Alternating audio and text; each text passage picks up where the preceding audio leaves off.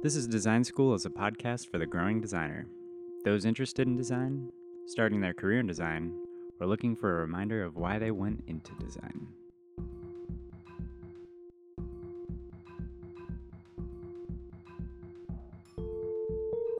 On this final episode of Season 5, we talk with August de los Reyes, Chief Design Officer at Varo Money Incorporated in San Francisco, California. De los Reyes' career transcends decades of technological shifts and advancements and includes work with Microsoft, Google, Pinterest, and Philips. In our discussion, August reflects on his career to date, categorizing it in 3 decades: the how, the why, and the legacy. He speaks about the future and the importance of inclusive design, the legacy we might leave behind for future generations of designers to build upon, and living a life of no regrets.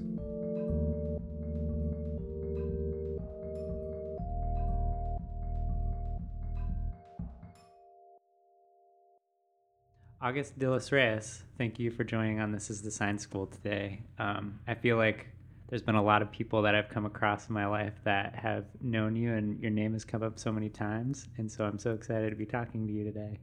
Well, thanks for having me. I'm really excited to be here. Mm-hmm. You're kind of like the godfather of all of our previous guests. It seems like they're in some way, shape, or form. They know you. They've worked with you. They've interacted with you. And when they hear, they're like, "Yes, talk to August." Oh, well, that's exciting. I don't know how I feel about Godfather. No one's asking me for favors. Yeah. That's very kind. Yeah. I'd love to start off by hearing a little bit about how did you get into design, and where are you now with design? Well, I would say that my answer is probably kind of boring in the sense that I've always wanted to be a designer. Really? Yeah. When I was a kid, I was pretty precocious at math, but I was also really strong at the fine arts, and the whole thing just seemed to kind of merge together, especially around architecture. And so I spent most of my childhood thinking that I would become an architect. And then I got to college, and I saw how miserable all the architecture students were, and so I kind of shifted to other design practices. Yeah. But I've been a designer for close to 30 years now, and I guess you could characterize my design journey into 3 phases, which are roughly a decade apiece, where my first 10 years as a designer seems to be motivated very typically with other young designers, which is just to create cool, sexy stuff.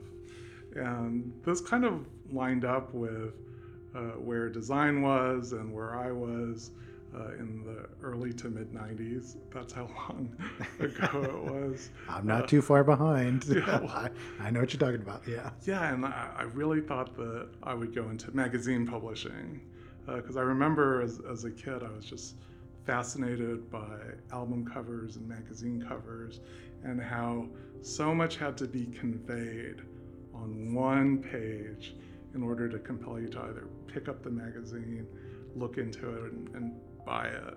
And as luck would have it, after I finished undergrad, I landed an internship at the Atlantic Monthly in Boston. And I was like, okay, I'm in it, and I'm setting up interviews at Condé Nast, and I'm ready to embrace the world of magazines. And when I arrived at the Atlantic, they asked me to join a special projects team to look into this fun special project called the web. And I learned how to do HTML, and I also helped kind of transcode some of their content to the AOL platform and all things digital. Well, long story short, I ended up giving a presentation at Macworld Expo in Boston in 1995, where some of my college classmates and I had created a CD-ROM, which at that time was like the digital medium. Oh, yeah.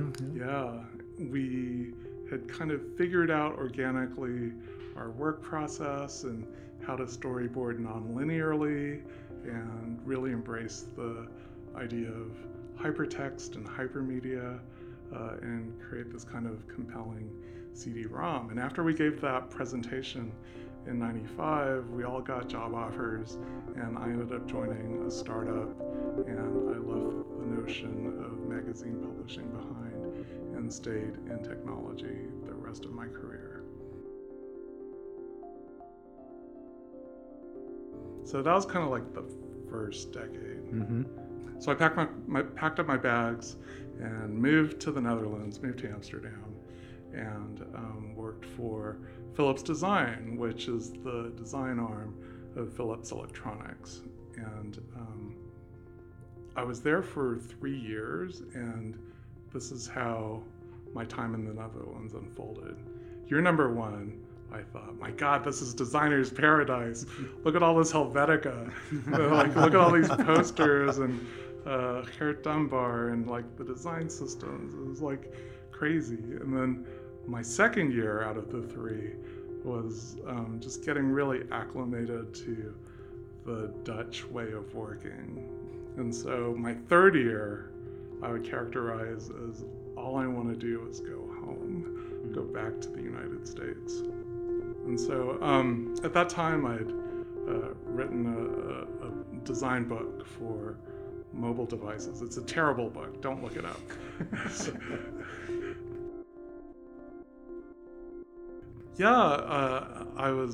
I got a call from Microsoft, which kind of put me in a bit of a pickle because this was a company that admittedly I had held with a bit of disdain. And I thought to myself, well, at least I'll be back in the United States. I could work there for a year or two and probably move on to somewhere more interesting. And that year or two ended up being 14 years. So yeah, I think the Pacific Northwest was kind of best of both worlds, where I had the urgency of a typical American corporate culture in Redmond, and I wouldn't call it European, but there was something about the Pacific Northwest that felt very similar to the vibe that I found in Northern Europe. And I just ended up staying there. But I think the second more compelling reason about this kind of second decade of my career is what I had learned from Philips and more so at Microsoft was the scale and the impact that design could have. There's a story which reminds me of how that kind of impact could have both a positive or a negative outcome. So one of the first tasks I was given when I joined Microsoft was to help cobble together an icon, a speaker icon for MSN Messenger. Yeah, this is so you're getting the kind of time frame here. Mm-hmm. And so it was that blue yes, the light shiny, blue shiny, yes that okay. Had a very ethereal quality to it. It did. And I don't know if you recall the microphone icon on it, but I had worked with an illustrator, and we threw the thing together literally in half an hour and handed it off, thinking, oh, this will have to go through all sorts of testing and rigor.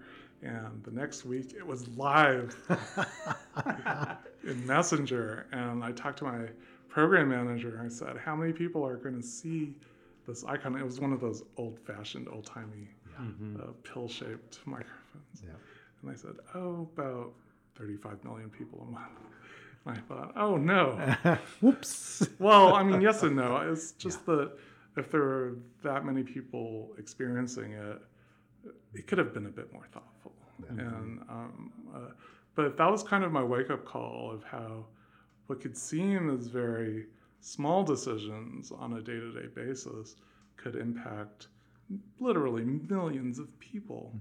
Mm-hmm. And so I started thinking about the how of design, how design can actually affect people's moods, how it generates emotion on a very broad scale. So that's about the second decade of my career. And I guess the third decade begun during my time leading design at Xbox. So in 2013, I landed my dream job at Microsoft, which was to lead design at Xbox. Up until then, I had really been fascinated with the idea of play and the idea of emotion and how technology could generate emotions, a whole range of emotions in people that interact with it, whether it's through games or through other kinds of software and hardware. And so working at Xbox seemed like the intersection between those interests and arguably a really cool product. Mm-hmm. And about 6 months into my tenure at Xbox, actually the weekend when we completed the first draft of the entire design, I had an accident. I fell out of bed. Part of it was, at that time, I had learned that I read an article that said, sleep is the new status symbol. And I kind of have an obsessive personality. So I wanted to get the best possible sleep that I could. Mm-hmm. And I really geeked out on bedding and thread count and different strains of cotton. I wanted to have a different comforter for each season of the year. And I'd gotten this, it was the beginning of summer, and I'd gotten this very light, huge, overstuffed down comforter. Mm-hmm. And what it did is it kind of created a misperception of how big my bed was. So I was falling back into the bed. I thought I was going to relax, and I actually fell and hit my back on the rail of the bed. Mm-hmm. And what ended up happening is I had a small fracture in my back. And because of other factors, including a misdiagnosis and some miscommunication in the emergency room, I ended up paralyzed. Basically, I was in the hospital, out of work for the next 6 months. And during that time, all I wanted to do was get back to work. And it just so happened that going through rehabilitation and learning my new normal, learning how to navigate the world in my wheelchair, I ended up returning to work on the eve of the launch of the Xbox One. So in a way, I kind of missed all the trials and tribulations of engineering and marketing and program management and design, having trade-offs mm-hmm. to bring the product to market. But I ended up coming back to work right when it arrived, and it felt like a double celebration for me. Mm-hmm. And while I was gone, during the 6 months that I was away from work, the entire company had gone through this massive reorg, this huge reorganization. There was a new CEO, and things were moving at the tectonic level. And when I'd returned to work, I also returned to a new boss. And what had happened is all the different heads of design for the products in our division now all reported up to a centralized design organization.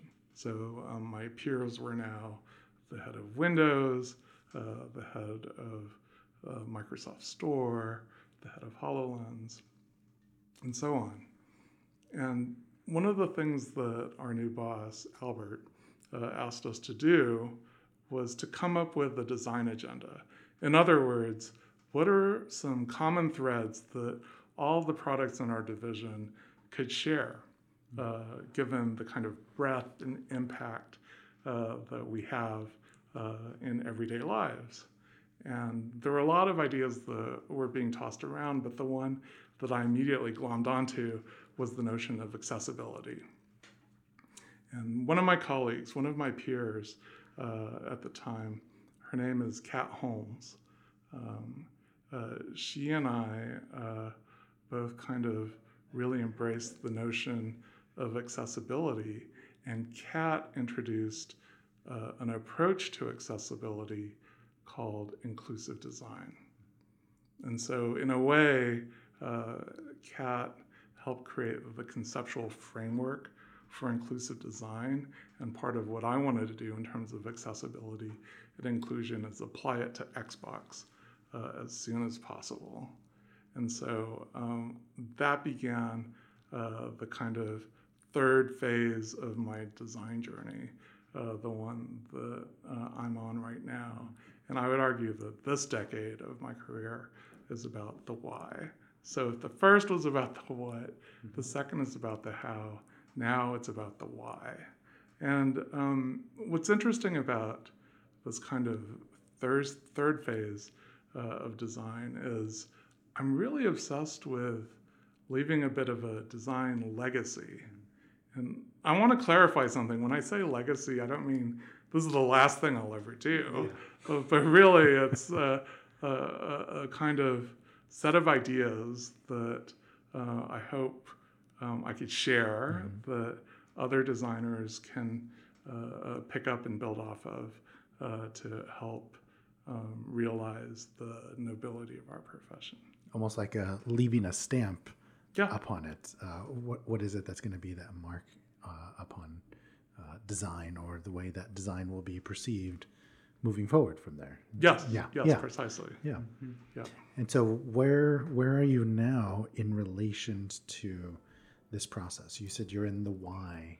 What is your thinking about design and about legacy? I found that in this kind of phase of my journey, I've been switching roles more quickly than I have in the prior two, where in the second decade of design, I pretty much had 2 employers, and before that, 2 maybe. And now I've changed roles a couple of times. When you have this kind of life-changing, life-threatening accident, you do start reflecting, and you start thinking about regrets. And the thing that I'd learned about my own experience was the things that I had come to regret were things that I hadn't tried or I hadn't done. And what I promised myself was I wouldn't resort to regretting things that I hadn't tried. And so when I was at Xbox, which arguably my original plan was to stay there until I retired. This would be a good place to leave a legacy. When I got a call to join a startup in the Bay Area, one of the things that I'd always been interested in was coming to work in the Bay Area and potentially leave a very arguably comfortable existence in Seattle. Oh, yeah. And then come here to the land of extremes and try it out. But going back to this whole mantra of like no regrets, it's really like, well, let me give it a go. And so at the same time, the whole notion of inclusive design seemed to have a bit of traction. And I can get into the mechanics of inclusive design in a bit, but what I found is I wanted to be a kind of Johnny Appleseed in spreading this approach to design and accessibility, because if you think about the first 2 phases in my career about, well, making cool stuff and then being able to make cool stuff at scale, I think we're all well aware of the kind of scale that technology presents itself today, which is instant and ubiquitous. In other words, just making one icon and having a couple tens of million people view it is nothing compared to the kind of instant and ubiquitous proliferation of ideas, concepts, beliefs that we're finding now in the 21st century. So in kind of thinking that way, well, here's an opportunity to help shift an approach to design that by its nature is ubiquitous, So why not design for as inclusive an experience as possible? Because so many times the biases and the opinions that are implicit in the experiences that we design are often perceived as exclusion or, well, I mean, even the word exclusive. It used to be that having something being designer in the sense that it's an adjective also connoted that there was a sense of exclusivity. Designer sunglasses, designer clothes, you name it, that there was a sense of exclusion. And I think part of where we are today is as a profession, we need to turn that on its head in the sense that the notion of exclusive design is an outdated notion, because I don't think designers 100 years ago would ever imagined the kind of scale and speed that the design of technology would have today. So I guess as you are thinking now of the why as part of this third decade of your career, what are some of those things that you are thinking about? What you mentioned legacy. Where are you now in all of this? I'm at the point where I'm challenging the definition of accessibility. In other words, inclusive design is an approach. Universal design is an approach. And the desired outcome of both approaches is accessibility. And the kind of mental model that we have for accessibility has to do primarily with physical or cognitive abilities or ability differences. But when we think about accessibility, or another way to think about it is who is excluded from an experience, the definition of accessibility can expand to other experiences in which certain groups are excluded for whatever reasons beyond that of an ability difference or a cognitive difference. And that can include gender, that can include socioeconomic background, that can include heritage, you name it. And in thinking about how to build off of a method for including people of different abilities in an experience, I discovered that this method can scale to other forms of exclusion. And the one that I've been obsessing about lately, and why I find myself at my current employer, is this notion of financial inclusion. For the first time in my entire career, I'm working at a company where the design problem I'm trying to solve is one that my mother understands easily. On face value, we're trying to design a bank. And we're trying to design a bank for people who are typically excluded or exploited by traditional banking practices. Interesting. Here's just one example. Okay. In 2017, Americans paid over $34 billion in overdraft fees. Wow. Yeah. Billion? Jeez. Billion with a B. Wow. And one can kind of interpolate or assume that the people who are paying these fees are probably the people who need that money The most. Yeah.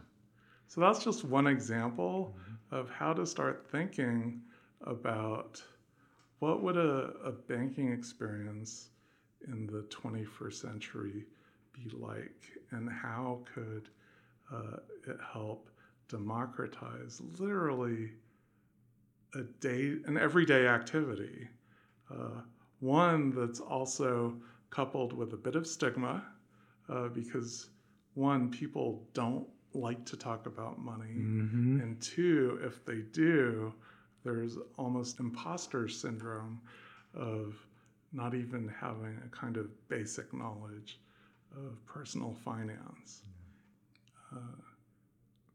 Coming here, my parents came here as immigrants, and part of the promise of living in the United States is anyone can succeed by hard work and wherewithal and tenacity. That the American dream is possible. Yeah, but on the flip side of that is if you do not achieve this kind of very prescribed American dream, it's also your fault. By whatever reason. It doesn't even matter if you've missed an insurance payment and it's driven your family into bankruptcy. For some reason, there are certain ideologies that suggest it's all on you. I think part of that is perception that design can help address. So I know this sounds audacious, but I would argue that the design team that I'm helping lead today is helping to design a new American dream. That's so fascinating. Yeah, so I mean, in just the course of our lifetimes, we see these kind of assumptions or understood mores kind of shift. And I think the time is right to kind of help shift the mythology of the American dream from a focus on the what, which is certain material things like a house and a car, to more of the how and the why, which is really about creating a state of mind. I think the new American dream is really about how we experience not only our control over our financial lives, but also to the human end goal of what all these activities within our financial lives try to realize, which is one, a sense of security, two, a sense of freedom, and finally, three, a sense of satisfaction. Yeah. So I think the new American dream is really about instilling a sense of being around security, freedom, and satisfaction. And I think the beauty of this too, the kind of elegance of the solution, is that if one chooses to embrace the classic idea of the American dream, to own a house and a car and what have you, that still falls within the realm of this new American dream. Just doesn't have to be that specific. Yeah. I mean, that specific point around like redefining happiness is interesting because I feel like the last few years I've been, even on a personal level, thinking about happiness as like this almost problematic term. Because if you overlap it into a lot of what we do with design is this idea of like simplicity and complexity, right? You can't have simplicity without complexity. Otherwise, you wouldn't know what simplicity is. That's the same thing with happiness. Like if we're constantly searching with happiness, even if we do achieve it, if there is no sadness or opposition to that, we would never know that we are in a state of happiness. So the idea of pursuing that indefinitely is kind of weird. It's a fool's errand. Like to use the design terminology, it's a figure ground relationship. Right. Yeah, exactly. And so, but changing that to something like satisfaction, it's something that you can earn out of that broad range of experience. Yes. Yeah. Yes. Should that be design's goal? Or like, should design have a hand in that? Like, should we be teaching that? Yeah. Well, or like at what level do we get designers involved in that? Right? I mean, when you were talking about inclusive design, right? Like more forward-thinking programs is maybe beginning to be discussed. I mean, I think Kat's book has probably been a big driver in getting that into more people's hands and minds. But I guess, how do we do it? That is precisely the question. I think that is the challenge of the design education faces in the coming century. Part of it is it's all well and good. We understand the craft of design, but to stop there is selling the power of design short. A question I often ask colleagues and designer friends is, what is the unique contribution that design provides in the development of a product or service? And typical student responses tend to be, oh, we're problem solving, but I have to reemphasize the unique contribution that design has, because arguably other functions are problem solvers. Other functions are also creative. What is the unique contribution that design provides? And my hypothesis, the one that I'm asserting, is that design provides what I call cultural equity in an experience. In other words, it provides the non-utilitarian and non-economic benefits of any given product or service. And it's not to say at the exclusion of others, but this is the unique contribution that design provides. In other words, what are the signals, whether they're visual, auditory, experiential, that ties a given experience to the cultural context in which it's being experienced? Does that make sense? Mm-hmm. I mean, it's part of the word design. Yeah. It's these are signals that actually make a given experience relevant to the time and place of the person experiencing the design.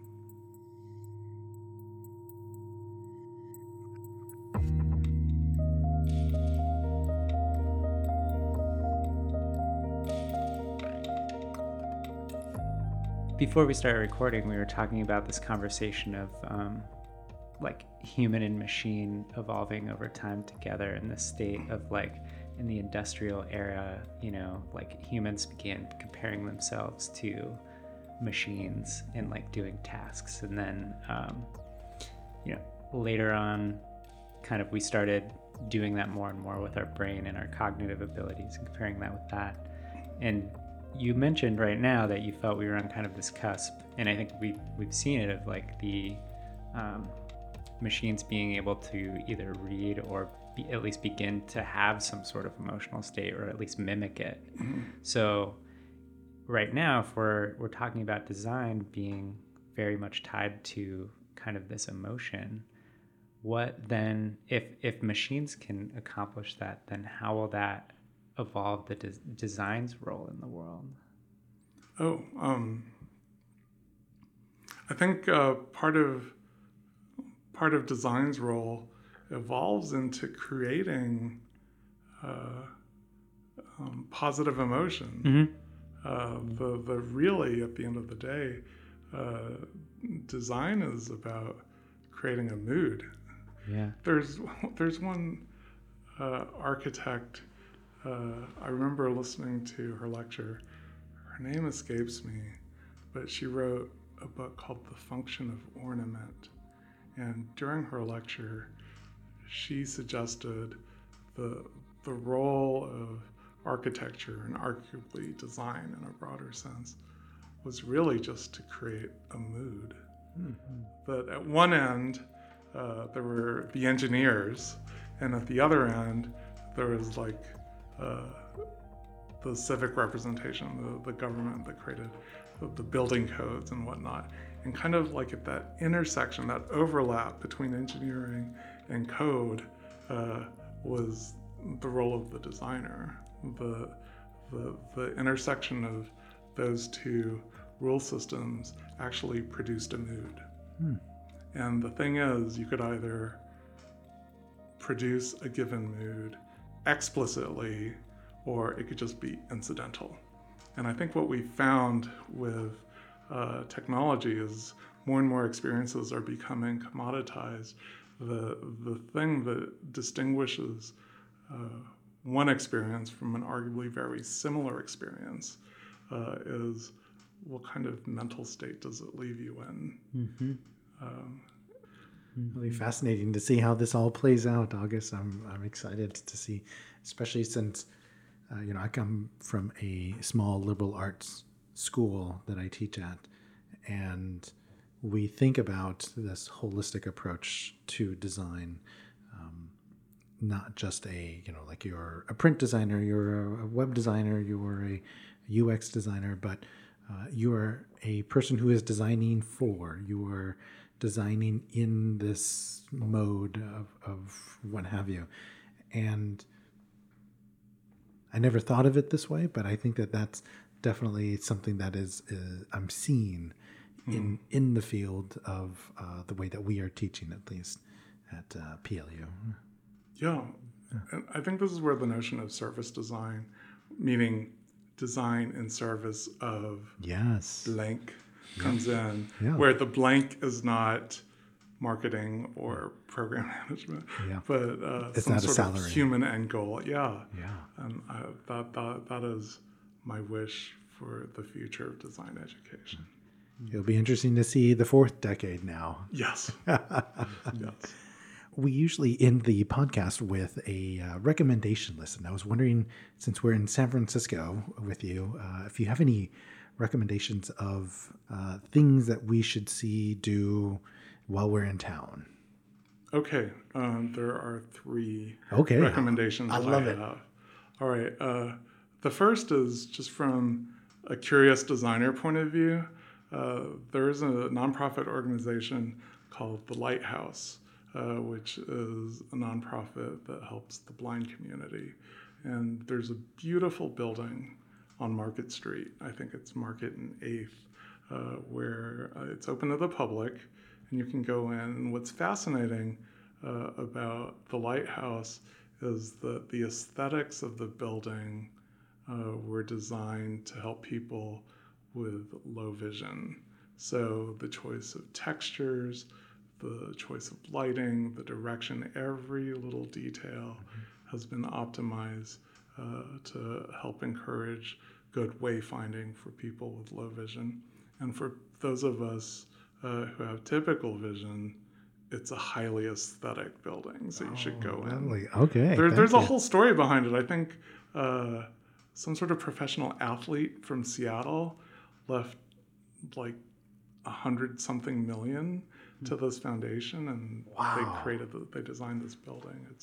And on I think it's the 9th floor, there's a gift shop full of everyday objects for people with low vision, and includes like Rubik's Cubes and board games and kitchen devices, so that you could arguably do all of this stuff without looking at it. So that was my first recommendation. Okay. The second one is more of a selfish one, which is I've been obsessed with Szechuan cooking and woks. And I learned in doing my research that one of the best places to buy a wok in North America is right here in San Francisco's Chinatown, called the Wok Shop. And I won't get into the finer points of how or what to buy, but whatever you decide, you will find it there. The Wok Shop. Okay.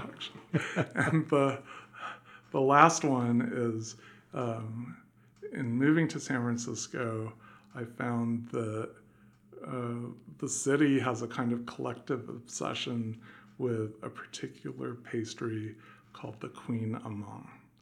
And the best place to get a Queen Amman, arguably, is a shop called Bee Patisserie, which is a great place for coffee too. Oh, okay. But if you want to get a great Queen Amman, I recommend Bee Patisserie. Bee Patisserie. Okay.